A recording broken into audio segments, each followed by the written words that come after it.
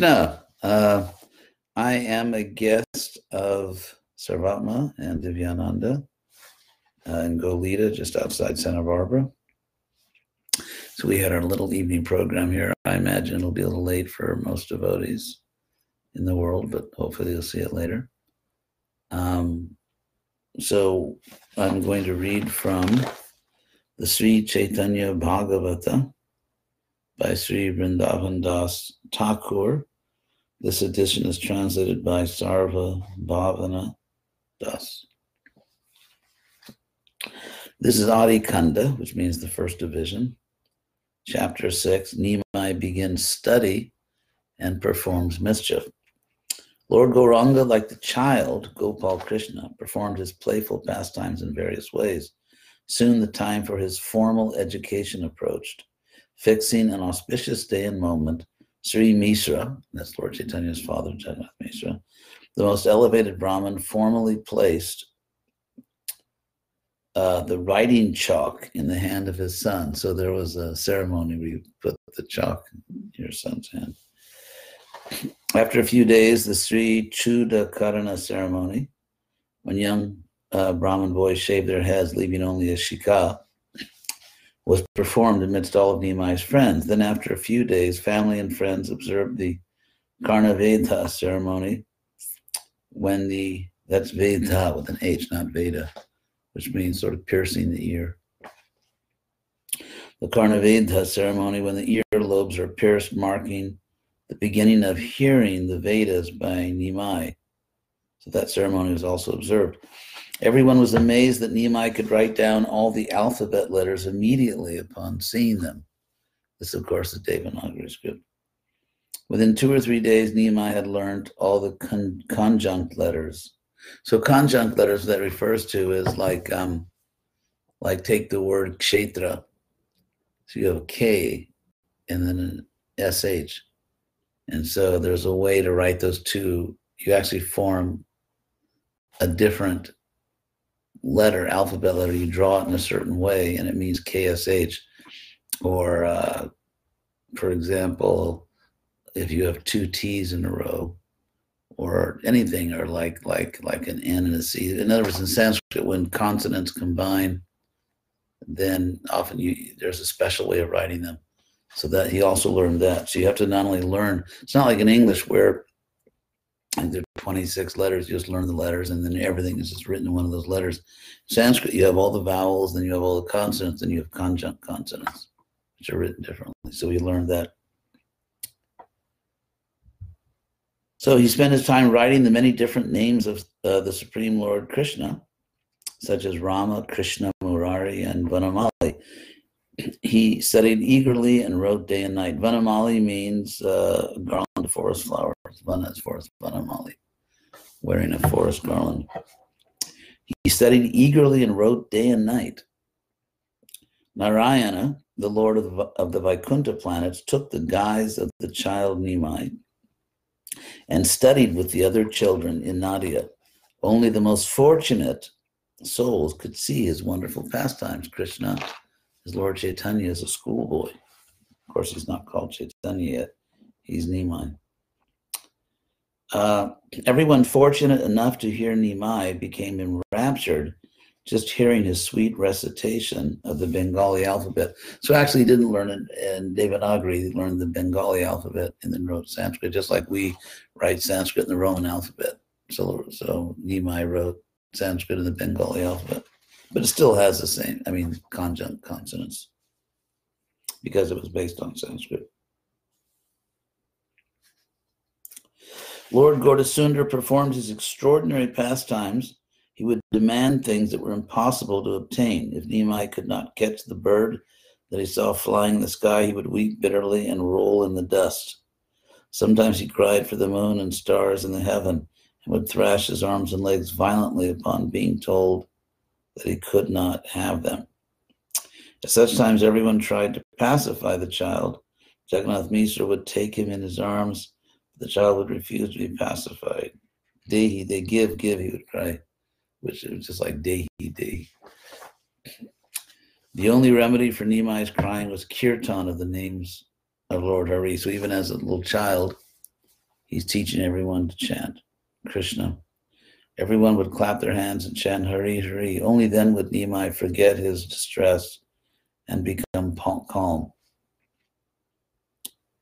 So the rest of this is not really about his educational pastimes. So this is really unprecedented. I mean, there's nothing comparable to this in the world religions, where the Supreme Lord himself, not a son of God or a prophet of God, but the Lord himself actually comes down. In fact, people say, oh, there's so many religions and so on. But actually, I'll take that up.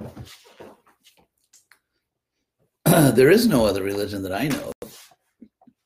Among the world religions, among the great world religions, there is no other religion that claims that God himself personally came to this world and lived among human beings, and everything is documented. So it's actually a unique claim. Some people who oppose religion say there's so many religions, they all claim to have the only truth, which is not true. And they all contradict each other.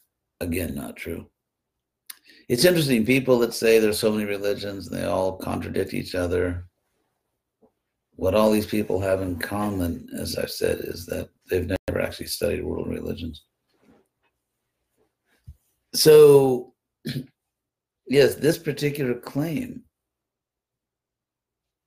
that God himself comes to this world is unique. Or that God himself comes to this world and then speaks a book of philosophy. That's also unique. So, Krishna, of course, being sort of a mischievous young child is something which Krishna also showed. So Lord Chaitanya is recognizably Krishna.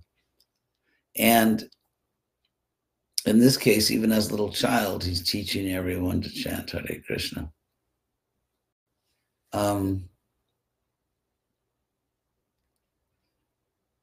If you look at Lord Chaitanya, or if you look at his pastimes in this world, or Krishna's pastimes, you have a whole life. You see pastimes of a little baby or a child, and then an adolescent and an adult.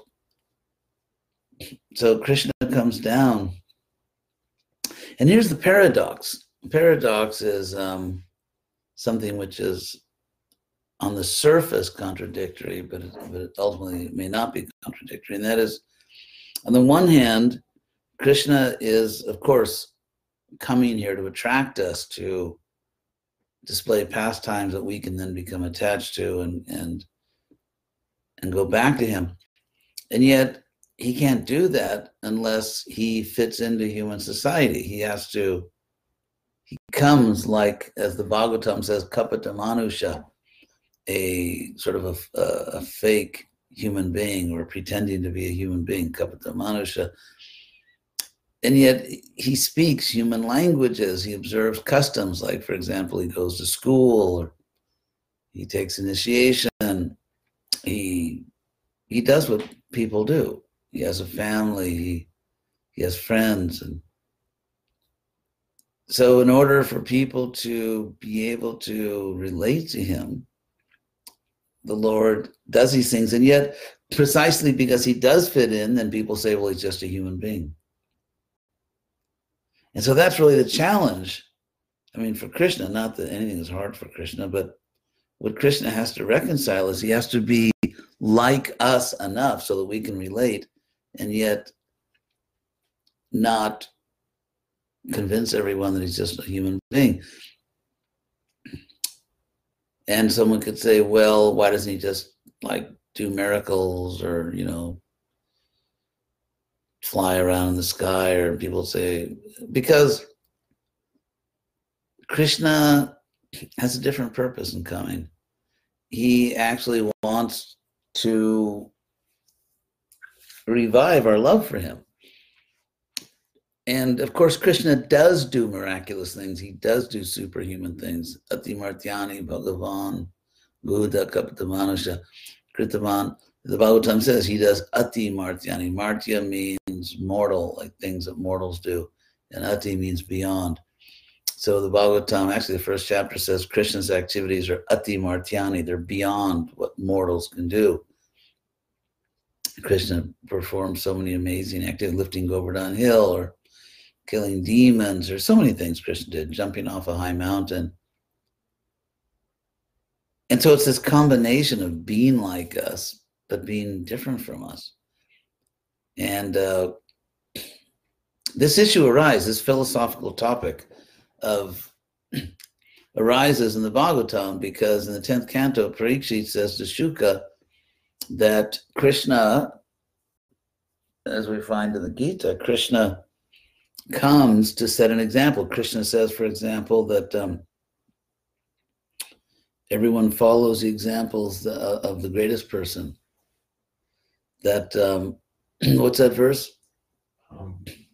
Yad charati sheshtas, whatever, yad. In Sanskrit, when these sort of pronouns or anyway, these little words are repeated, it's like in English adding the word ever. Like yada means when, and yada, whenever. And yet means what, so yet, whatever. So yet, acharati. This, of course, is the same word from which you get the word acharya. Achara means behavior, in the sense of good behavior. It's like a mother may say to a child, behave yourself.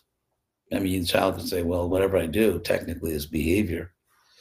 But in that sense, behavior means good behavior. So achara, something like that. Behavior in the sense of good behavior, good conduct. And then one whose activities are worthy of being imitated or followed is called acharya. And then acharati is just the verb.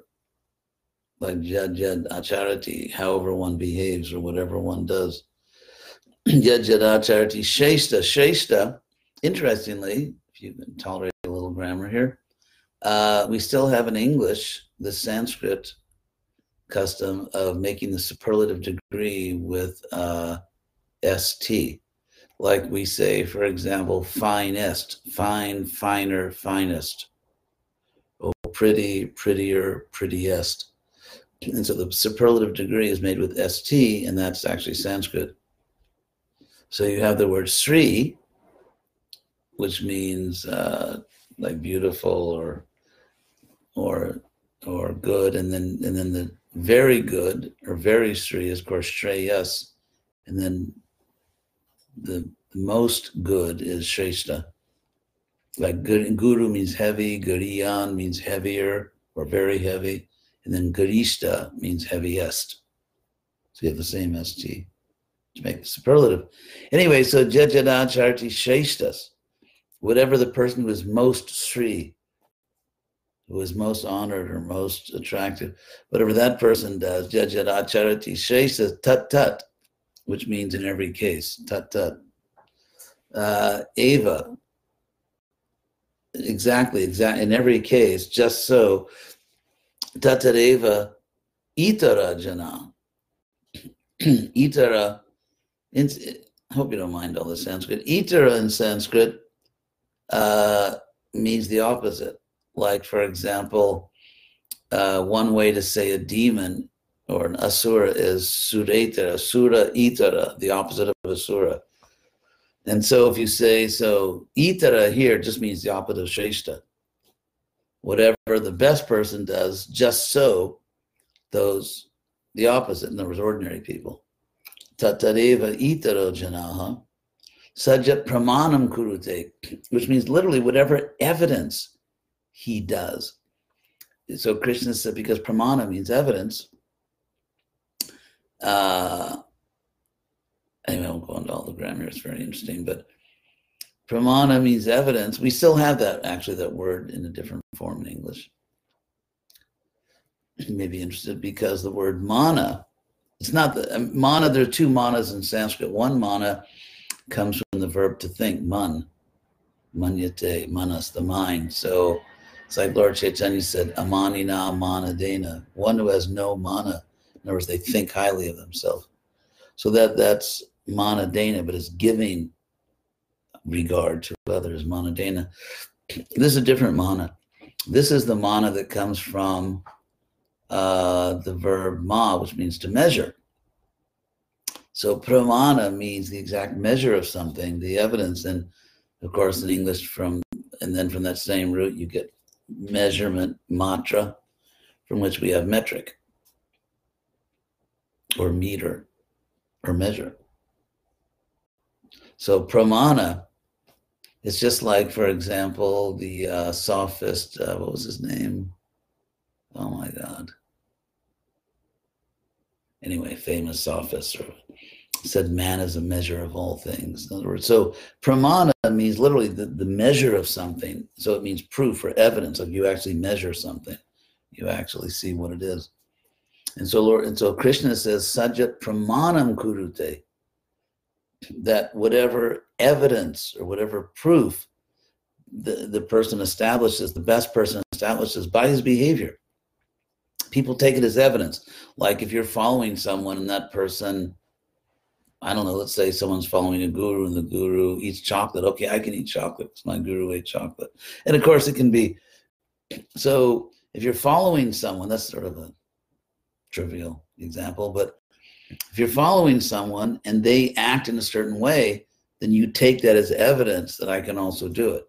So that's why Krishna says, Sajat pramanam kurute, whatever evidence, whatever proof they establish by their behavior.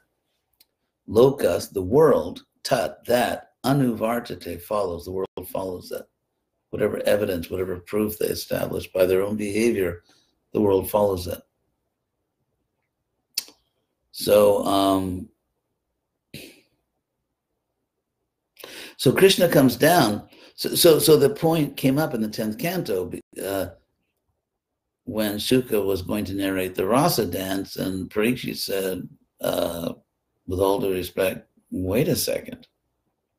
If Krishna came to show the example, which Krishna says, that I come to establish Dharma, paritranaya sadhunam vinashaya chadushkam dharma sanstapanartaya. Krishna says that I come to this world to establish Dharma, proper behavior. And so Parikshit said, well, why would Krishna dance with all these girls? Because we are not supposed to do that. And it was at that point that Shuka made the famous distinction between following and imitating. And Shuka said that if the great souls, if the great personalities do something and tell you to do it, then you can do it. But if the great souls do something and don't tell you to do it, then it would be imitation. And they gave the example like Lord Shiva drinking, the ocean of poison. And as Prabhupada said, so if you can drink the ocean of poison, you can do your, dance with the girls too. So, so when Krishna comes, you can see how what's the word? In a sense, complicated this is. Because when Krishna acts like we do, so that we can identify with him and follow him, then people say, well, he's an ordinary human being. And then if he does things that we can't do, people say, well, he's immoral, or even if Krishna does things which are not really moral issues, like jumping off a mountain or manifesting so many forms, they'll say, well, but he's God, we can't do what he does. So clearly, because conditioned souls are in this world chiefly to avoid God, think about it. It's like that movie, Bruce Almighty. Imagine here's Krishna coming down to this world and dealing with a bunch of, people who are not very bright and trying to accomplish all these things. And so he designs these pastimes. Krishna designs them, and it's just the best that can be done. And at the same time, Krishna wants to attract people, he wants to show them what to do, but you can't. But at the same time, if Krishna only acted like we do, people say, well, why do you think he's God? I mean, I can do what he's doing. So Krishna does other things to show that, no, you can't actually do everything I do because I'm God and you're not. But then, so it's you can see, it's not that easy to be God. And to come down, and so Krishna designs all these pastimes. And ultimately, we have to really understand Krishna. Ultimately, considering how complicated this all is, you have to accept a bona fide spiritual master. It's just like, for example, let's say you want to do rocket science. You don't start out on your own. There's already, centuries of science. Even when they didn't have rockets, they were doing laws of motion and, physics and all that. And so you're not going to figure it out yourself. You're not going to reinvent that wheel. And to really understand Krishna, we have to hear from those who know Krishna, including the speakers of Shastra. And then that Shastra is coming down in Parampara, which of course you all know. So it really is a spiritual science. It really is a spiritual science. Any questions on those points? There's actually a lot of people. Sorry to keep everyone awake so late, but Chaitanya Chandradas from Africa. Well, welcome to the show. What to do when you don't have access to Actually, could you come and ask your question? Because people always complain if they don't hear the question. This is Sarvatma. What would you do when you don't have access to a spiritual master and you have this kind of questions? Well, by the miracle of modern technology, everyone does have access. And if people, let's say in the past when there was no such technology, or they actually didn't have access to a learned Vaishnava teacher, then somehow or other Krishna, in his infinite wisdom, he put people in those countries or those situations because at that time they were not really in the market for Krishna consciousness. Okay, let me refine my question. Okay, here's a refinement of the question. What happens if you do happen to have a spiritual master, but your spiritual master is not philosophical enough to answer the question to your satisfaction, and you accept the answer because that's the etiquette. But you don't well, actually... I mean, Prabhupada, empowered and inspired by Krishna, created a whole spiritual society. For example, often, not often, but often enough, my disciples, or even other people, ask me about details of deity worship.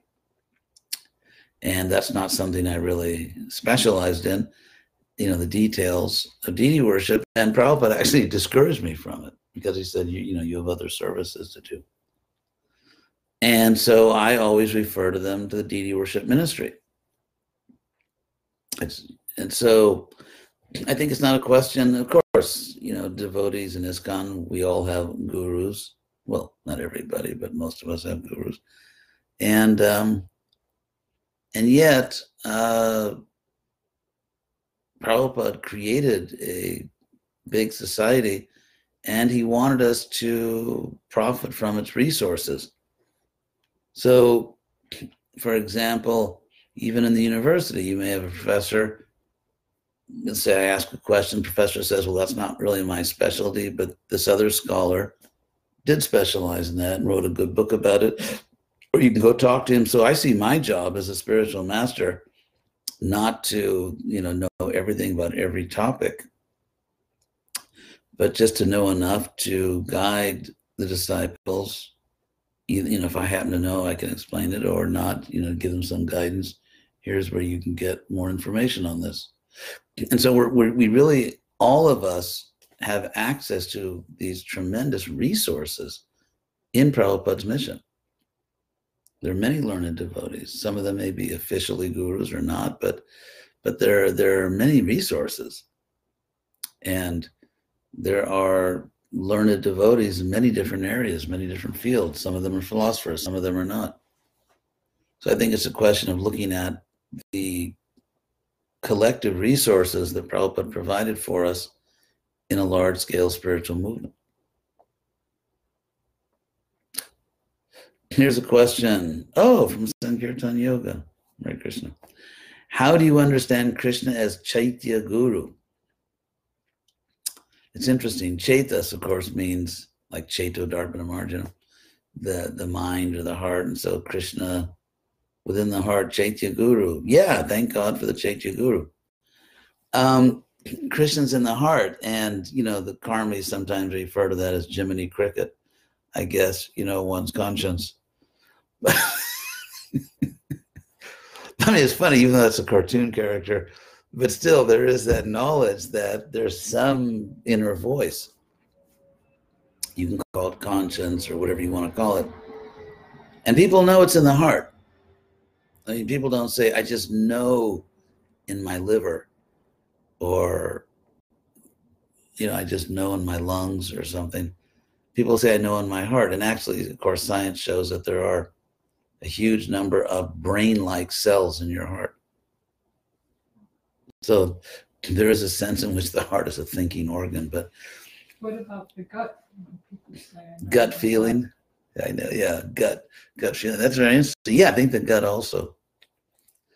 It's like when you're nervous, you get a stomach ache. I mean, so they're all, it's very interesting how sort of the neurological extension into various parts of the body. But still, ultimately, the heart. I mean, you can know in your, you can have because it's interesting. If you have a gut feeling, it may be wrong or right. I mean, if you say, I have a gut feeling, which means I believe it, but it may turn out to be something else. But if you know in your heart, is that based on sentiment? Well, if someone says, if you know in your heart, is that sentiment? If they really know, some people are self-deluded. Some people are absolutely sure about things that aren't true. Not because, but that shouldn't lead to a general skepticism. It's not because just the way we are, the way we were created or whatever, we just can't know with certainty. No, it doesn't lead to skepticism because some people are just not very rigorous and they're not very careful. Like some say, I just know there's no God, and they're wrong. People make mistakes all the time. And yet we do have a moral compass inside. We do know that certain things are right and wrong. And often people who are sincere, who are by nature virtuous, and who pay attention, they often get that right. And that's why, many, many people pass their whole lives without ever going to jail or without ever really doing something seriously horrible so there is a moral compass inside, and ultimately it's Krishna. Krishna says, Mata Smritir Jnanam Apohanam Cha. And so the degree to which we are Krishna conscious, to that degree, we can really feel in our heart what's right and wrong, what we should do and not do. So, of course, getting to the question, Sankirtan Yoga, about how do I understand Krishna's Chaitya Guru? I understand that my best friend, the best friend I could ever have, is in my heart, and that he's really trying to help me. And although, we're not always great patients, but he's trying to help me. And out of love, Krishna says in the Gita that you are very dear to me. It's translated, you are dear to me. It could also be translated, I love you. Priyosi me. Literally, you are dear to me. In Sanskrit, they don't often use a verb like we do, I love you. That's how, in Sanskrit, to say I love you, they would say priyosi me. Often. Or something like that. So, ultimately, One can become skeptical and think that there's no possibility of certain knowledge in this world, or there is no God that can be trusted, and we can never. It's sort of this extreme skepticism where one simply doubts that anyone really knows. And you could say, on what grounds could you claim that I do know? So I was just writing a letter to someone earlier today. I mean, I've mentioned this point. This, of course, we're now in the area of philosophy called epistemology, from the Greek word episteme, which means knowledge. Those are like the science of knowledge. How do you know you know? Under what conditions are you justified? Which is a word often used in Western philosophy. You know, is knowledge justified true belief? Anyway, I won't go into all the endless technical discussions of that, but under what conditions are you justified in claiming that you know something? And if someone says, well, that's just your opinion, what has to be the case for you to reasonably say, no, it's not just my opinion, I know it? And so we can look at examples. Boy, this is supposed to be a short little nightcap here, evening class. But anyway, I'll just say a few points. I've discussed this many times. Let's look at some examples where we do claim that we have certain knowledge, even though one could try to challenge it. But for example, we believe that we are justified in claiming to know, or we feel we are justified in claiming to know that there's a real world outside of our minds. There is a philosophy, it's kind of kooky, called solipsism, which is the belief that no one really knows anything except the content of their own mind. And Descartes actually brought this up. He said, what if there's an evil genius who sort of has us all tied up in the laboratory somewhere and is just manipulating our brains and making us believe that there's a real world? That, let's say, for example, we're in Santa Barbara. He said, you know, what if there is no Santa Barbara? What if the body you think you have doesn't really exist? You're just being manipulated. Your brain's being manipulated. And in modern philosophy, they call it the brain in the vat. You know, what if you're just a brain in a vat? So Descartes was the inspiration for the Matrix. Yeah, I guess you could say that. Descartes was a genius in many ways. There's a whole story about Descartes. Anyway, so, and yet, almost everybody is convinced that based on the nature of my experience of this world, I am justified in claiming to know that there really is a world outside my mind. And of course, unless now you can call it a leap. And so when you say that I claim to know, or you simply say, I do know, I know that I'm not a brain in a vat, there's really a world out there outside my mind. What you're doing in terms of, you could say, you know, Western philosophy is you're engaged in a process called foundationalism, which is that every system of knowledge has to be based on some foundation. And as Aristotle pointed out, you know, have a little shout out for Aristotle there. Aristotle was the one who actually pointed out that he said, whatever you claim to be true, someone could say, well, how do you really know that? Then you try to give evidence. They can say, how do you know that evidence is true? And so you're pushed into an infinite regress. Regress means going backwards, right? Progress is going forwards, regress going backwards, ingress. Anyway, forget the grammar. So you can be pushed into an infinite regress of proofs. And how do you get out of that? How can you ever claim to know anything? How can you ever demonstrate anything or prove anything if no matter what you say, someone can just push you into an infinite regress of proofs? And whatever proof you bring, they'll say, well, how do you know that's true? So Aristotle said that knowledge is possible. We do, in fact, know certain things. And we have to declare that some facts in the world are self-evident. They prove themselves. It's like they say you can't hold a candle to the sun. So if the sun is in the sky and we all see it, and then someone says, well, I don't see the sun, I don't think it's in the sky, there are only a few possibilities here. Either that person is, you could say, physically impaired in some way, visually impaired, or the person is lying or joking, something like that. Either the person is lying or they are visually impaired. And if someone says, I don't see the sun, prove it, no cigar. The answer will be the sun is in the sky. Practically everyone sees it. If you don't see it, if you claim you don't see it, you're either lying or you're visually impaired.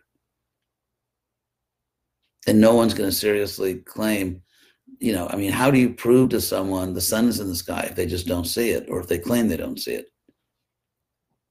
And so that fact that the sun is in the sky and everyone's, every normal person is seeing the sun, it's self-evident. It proves itself. You don't have to do something else to prove the sun is in the sky. You don't have to do something else to prove there's a real world. What could you do? You can't say, for example, okay, here are my glasses, and look at, they're real glasses, therefore there's real material world. That's circular reasoning. Because these are real glasses only if there's a real world, and that's what I'm trying to prove. So it's just going around and around. So therefore, another example, let's say, which we all experience, you go to sleep, you dream. Not yet. You go to sleep, you dream, and then you wake up. Now, when you wake up, literally in a matter of just a moment or two, you make a decision without thinking about it that the world I'm experiencing now, awake, is more real than my dream. You can't prove that. Someone could say, prove it. Prove that the dream was not more real. And the thing, prove it. It doesn't really mean anything. There's no way, how do you even go about that? And yet everyone accepts it. Again, it's self-evident. It proves itself to us. By the way, this is exactly the same term Lord Chaitanya used. Lord Chaitanya gave this argument, by the way. Not only Aristotle, in talking to Sarvabhauma Bhattacharya and Prakashananda, Lord Chaitanya, he told Sarvabhauma, the Vedas are self-evident, and your interpretations are just ruining the self-evident nature of the Vedas. It's like, for example, when you read Bhagavad Gita, you're not merely reading something, you're experiencing something. So that when Krishna says, for example, I'm the source of everything, if you are Krishna conscious, by reading those words, you actually experience it. So the words of the Gita prove themselves. They're self-evidently true. It's not a question of faith. It's a question of hearing Shastra and actually experiencing it. Or like if you hear Krishna's pastimes and you experience Krishna's pastimes at whatever level, you're in, on, at, whatever your level of Krishna consciousness, when you hear about Krishna's activities, you experience those activities as real, as actually taking place eternally. And so, so Lord Chaitanya said that the Shastras are self-evident, but if you give a false interpretation, they lose their self-evident quality. So anyway, so the question about Chaitya Guru, which Sankirtan Yoga asked, Krishna ultimately is, like, for example, if I ask you your name and you just, let's say you know your name, you're having a good day and you remember your name, then, how did you do that? Even if you consider the simple English sentence, I know that, what does that even mean? If we talk about it neurologically or cognitively, what that means is, let's say if I ask you your name, and if you're paying attention to my question, then you know your name. You know your name, and if someone says, well, what is your name? Like, when you fill out a form, you can write your name down. Or someone says, like, do you know what the capital of Finland is? And let's say you know it's Helsinki. So, but where does that come from? In other words, if you take the sort of the simple statement, I know something, I know what is the capital of Finland, or I know, 10 times 10, what the number is. And so whenever about anything you believe you know something, what does that really mean? What does it really mean to say you know something? What it means is that you are aware of having that information inside of you. And if called upon, you can produce it. You can actually say what it is. And so, but that's on the surface. That's what's going on the surface. But if you look at that more deeply at what does it mean to know something? It means you have access to information somehow within your consciousness. You have access to it, and you know you have access to it. But what about, you have to come and ask a question. Don't worry. What about in the case? Wait. People want to hear your question. What about? Is Divyananda, an excellent Vaishnavi. What about in the case of an atheist who says that they know that God does not exist? Oh my. That ruined everything. Just kidding. So, first of all, if an atheist says, I know God doesn't exist, they're speaking falsely. And we can prove they're speaking falsely. Because if God doesn't exist, then no one is omniscient. Certainly not the atheist. The atheist certainly can't claim to be omniscient. And the atheist cannot claim to be receiving information from an omniscient source, because if there was an omniscient being, that would really start to look a little bit like what we mean by God. So if there's no omniscient being, then no one knows everything. So obviously no one knows if God exists or not. So atheism is a philosophical dead end. It's a philosophical dead end. Agnosticism just means I don't know, which can be an honest statement. But atheism philosophically is absurd. And someone could say, well, then like a typical argument atheists might give would be, well, what we know about the world is incompatible with the existence of God as God is normally depicted, the triple O God, omniscient, knows everything, omnipotent, all-powerful, omnibenevolent, all good. So, there's so much suffering in the world. If God is omniscient, he knows there's all kinds of injustice and suffering. If God is all good, omnibenevolent, then he wants to stop the suffering and the injustice. And if God is all powerful, he can stop it. So he knows the problem. He wants to solve the problem. He has the power to solve the problem, but he doesn't. So therefore, there can't be a God who knows everything, is all good, and all powerful. Bad argument for various reasons. The argument actually doesn't work because, first of all, to say that God could stop all injustice, maybe it's like that, what was it, Minority Report, that Tom Cruise movie, where people have the power to know when someone's about to commit a crime.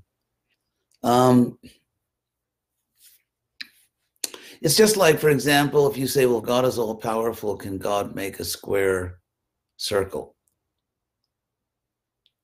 And that's not a valid requirement for God, because there's no such thing as a square circle. If you say God can do anything, but that's not something, there's no such thing as a square circle. It's just like, if you know what the word square means, what the word circle means, square circle actually doesn't mean anything in English. The example used is kind of, you make a rock so heavy that you can't lift it. Right, yeah, that a rock so heavy you can't lift it. That's a different topic. We'll get into that one next. But as far as there are refutations of that. But as far as making a world where making a world where people have free will. If they don't have free will, then they're not persons, and the whole purpose of the material world fails. The whole purpose of this world is to give people a chance to make choices, to do things freely, and then to experience the natural and reasonable consequences. So to say that God can create a world, people have free will, but they can't do what they want, is just a contradiction in terms. There is no such thing as you cannot do what you want to do, but you're free. I mean, there's no such thing as it. Or to say that to make a world where people are free, but they have to do the right thing. They have to do the right thing. And you could say if you're forced to do the right thing, you didn't really act virtuously. For example, let's say someone, comes to you with a gun, it puts a gun to your head and says, here's a poor family, you should give, some charity to feed them. And you have a gun to your head, and to save your life, you give them money. You are not charitable. You just acted in your self-interest as you perceived it. And so if you're forced to do the right thing, you didn't do the right thing, because the essence of doing the right thing is you do it because you want to do it voluntarily, not out of coercion. So, so that atheistic argument ultimately fails, because if God is simply allowing people free will, and then if someone misuses their free will and hurts another person, the person being hurt actually deserved that by their own karma, then you cannot say that if God, God sees the injustice and the suffering, he wants to stop it. Those two things are true. And if he's all powerful, he can stop it. It's true. God actually could stop all the suffering by turning people into robots or by taking away their free will, but that would be a greater evil, because he would practically be annihilating people as people. It's like, for example, that's what capital punishment is. Okay, you will never kill or rape again because the state is killing you now, at least not in this life. So if God destroyed people's free will, took it away, and turned them into just, that would be horrible, wouldn't it? To lose your free will, so you're not a person anymore. And then what would have been accomplished? So the whole purpose of this world is to train people, to help them to become good, and Krishna is actually doing it in the best possible way. So it's getting a little late now, even for me here in the West Coast of California. I'd like to thank everybody for watching. Should we give a short of the deities to all your viewers? Yeah, Sarvatma and Divya have very beautiful deities here. And so do you want to show them the deities? Can you go a little closer? Yeah, go. Good enough.